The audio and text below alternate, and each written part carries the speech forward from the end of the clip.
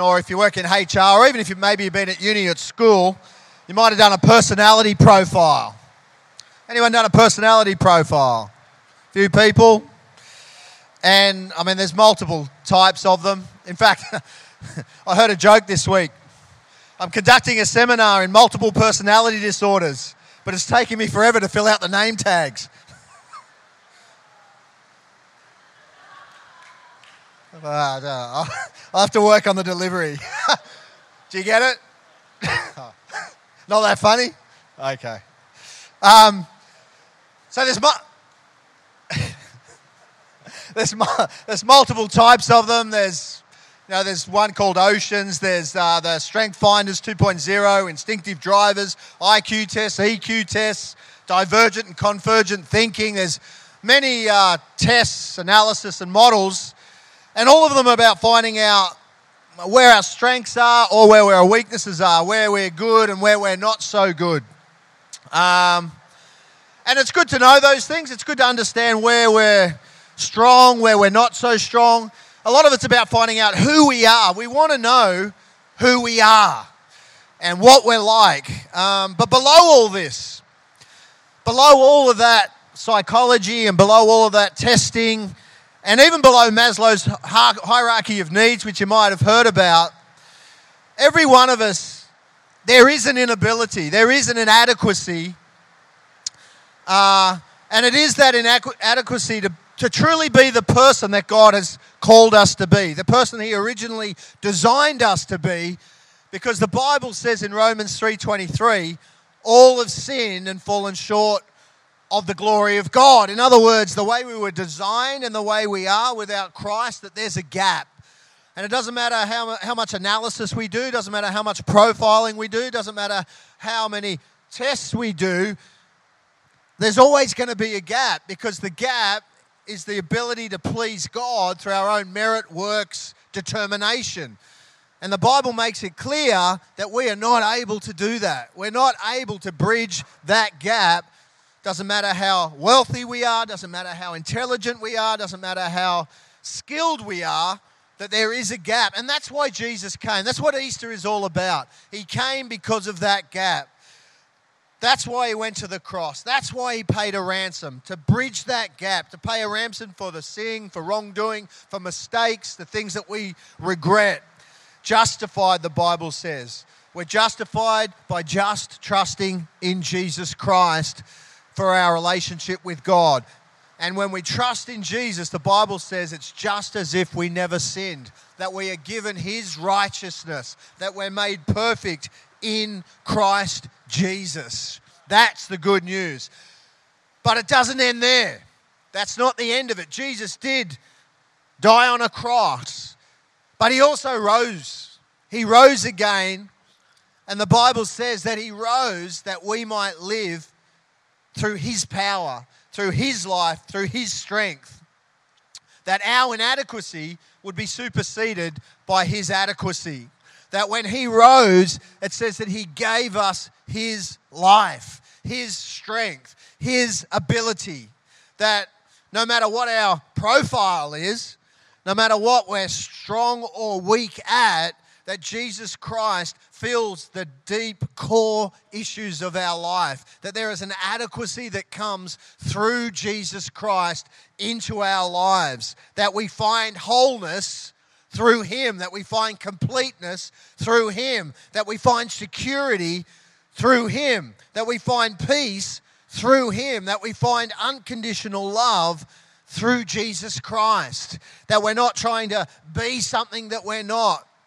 We might find that we're higher in neuroticism in one of the profiles, but which simply means that you get anxious a lot, or you're fearful, or whatever. And they might say, well, that's just who you are. But Jesus Christ comes and He meets those needs. He brings healing and life at the very core of who we are. So it's in Him that we find overwhelming hope in the future. So our future is not determined by our personality profile. Our future is not determined by a set of tests that tell you this is who you are, and this is what you're capable of doing. The Bible says that our future is determined through our relationship with God. Jeremiah 29:11 says, "For I know the plans I have for you." I know those plans, declares the Lord. I have plans to prosper you, not to harm you. Plans to give you hope and plans to give you a future. That's what Easter is about. That's what the cross is about. That's what resurrection is about. That there is a future that is in Jesus Christ, in His resurrection power, in His life, in His peace, in His hope. That the union, that this union with Christ. I mean, Paul, the Apostle Paul, was so overwhelmed with the revelation of what this actually meant, that he said in Ephesians 3, well, he said first in Galatians 2:20, he says, I have been crucified with Christ, and I no longer live, but Christ lives in me. I mean, it can't get any more unified than that. It can't become any more real than that. The revelation that it's Christ in us. It's Christ in you that brings wholeness and completeness and meets those needs of our own fractured world, of our own weaknesses and inabilities. In Ephesians 3, he says this, "And may you have the power to understand." See, it all comes down to understanding what Christ has actually done, what we actually have in Him. That you may have the power to understand, as all God's people should, how wide, how long, how high, and how deep is His love. May you experience the love of Christ, though it is too great to understand fully. Then you will be made complete with all the fullness of life and power that comes from God. It's so important that we let go of our impoverished views of God, that we let go of our human understanding of what Christ has done and what is available in Him. And we look to the Scriptures, and that we understand that there's fullness of life in Him. Jesus said, "The devil comes to rob, kill, and destroy, but I have come." Why? That you might have life. That you might have life, and life abundantly. And it's because of that we're able to say in Philippians 4:13 that I can do all things through Christ who gives me strength. That I might not feel strong in my natural ability. I might not feel like I'm capable of handling this situation. I might not feel like the circumstances I find myself in right now I'm over to overcome, but in Christ I can do it. I can do all things. That there's a supernatural strength that comes out of our relationship with Jesus Christ. So no matter what we're facing, no matter what's going on in our world, no matter the mountain, no matter the challenges that lay before us, that you're able to do it through the strength that is given to you in Christ Jesus. That He's able to make you get all the way, overcome every mountain, get through every challenge through hope in Him. That's the life that we have. That's the power that's available. 1 John 4:4, greater is He who is in me than he who is in this world. There's a greater one inside of us. That Easter is not just about a man who died on a cross and was buried in a tomb. And if our version and our view of Jesus Christ is simply the guy that was on the cross, we don't have a complete understanding of what He has done. He did die for our sins. He did bring a ransom and reconnect us with God. But He did so much more than just that.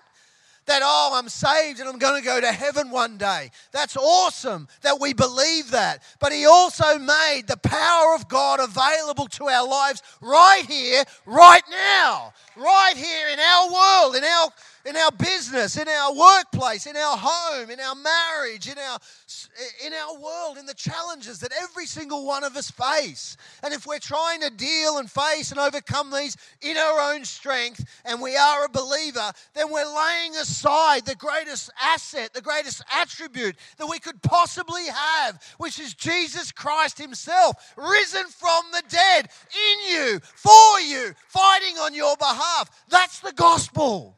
That's the gospel of Jesus Christ. 2 Timothy 1:7, God has not given me a spirit of fear. He has not given me. When we are dealing with fear, when we're anxious, fearful about the future, about our financial world, about our relational world, about our health, about these things, when fear is coming into our world and we're overcome or we're racked by fear, we have the opportunity and the ability in Christ Jesus to overcome fear, because God has not given us a spirit of fear, but of love, hope, and a sound mind. That's what we have. That's what's available. That's what Christ has done. Colossians 1:27, over and over again, Paul writes to these churches that he planted, and people and the disciples and the apostles, telling the believers something radical took place. And it wasn't just that Christ died, and it wasn't just that he rose again, but he made his life, his strength and his power available to you and I, that we might live out of that in Jesus' name. And that's what brings glory to God.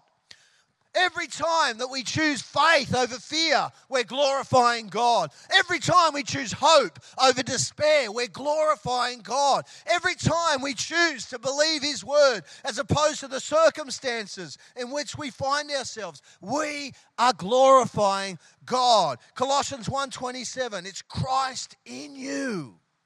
Christ in you, the hope of glory.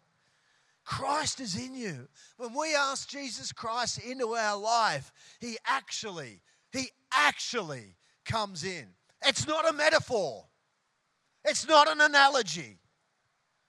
It's not hyperbole. He actually comes in to our world and begins to transform us from the inside out. Yes, we're still going to have our own personality, and we're going to have different strengths and different weaknesses. God doesn't change those. But a strength and a solidity comes into our world far beyond and below all of those things through Christ Jesus. An assurance, a certainty, a confidence that comes from Jesus Christ himself in our world through his Holy Spirit, knowing that no matter what we're facing, no matter what lays before us, that we can still hope in Jesus Christ. Although the circumstances may look hopeless on the outside, we can have hope on the inside, because Jesus Christ is the God of all hope. You know, a girl once asked her father, she'd come home from Sunday school, she said, "Dad, where does Jesus live?" And the dad looks at her and he goes, well, he lives inside of you, honey. And she looks around and she looks at herself and she thinks. He says, "Well, whereabouts?" He says, "Well, he's in your heart." She thinks, scratches her head, and she says to her dad, "How big's Jesus?" And he goes, "Well, I guess, he's probably somewhere between 5 foot and 6 foot, something like that." And she's scratching her head. And she says to her dad, "Dad, if Jesus is in me and he's that big, then surely he'd stick out." That's the reality of the gospel. If Jesus is inside of you and he's that big, he's going to stick out.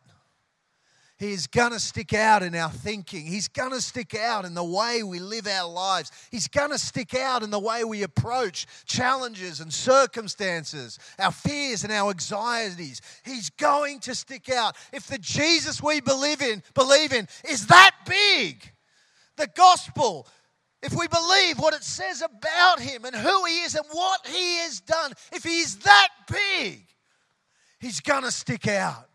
So my question to you here this morning as we finish up, is he sticking out?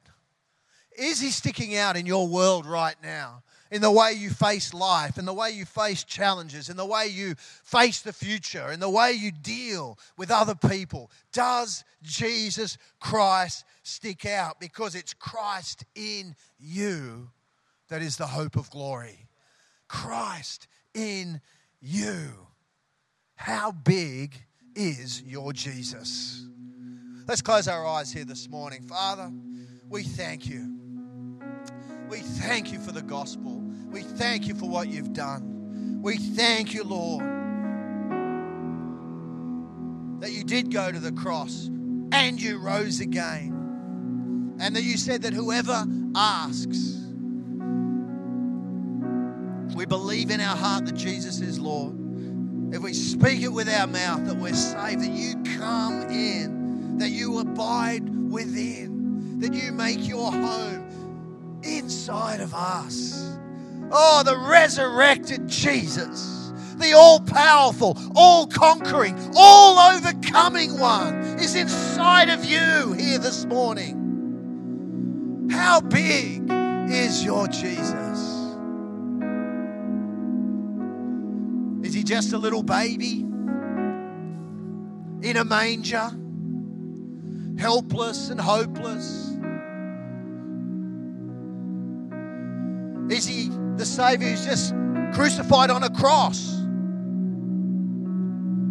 who died?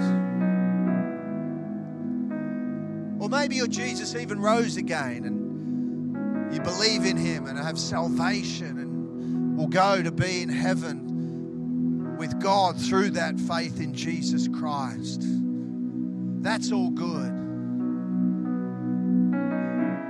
But that's not the gospel in its entirety. The Bible says he comes and he makes his home in you and I. And that it changes the way we live. It changes the way we think. It changes the way we approach life. The way we treat other people. What we do with our money. What we do with our time. What we do with our assets. Encourage you here today. Let Jesus stick it out in your world.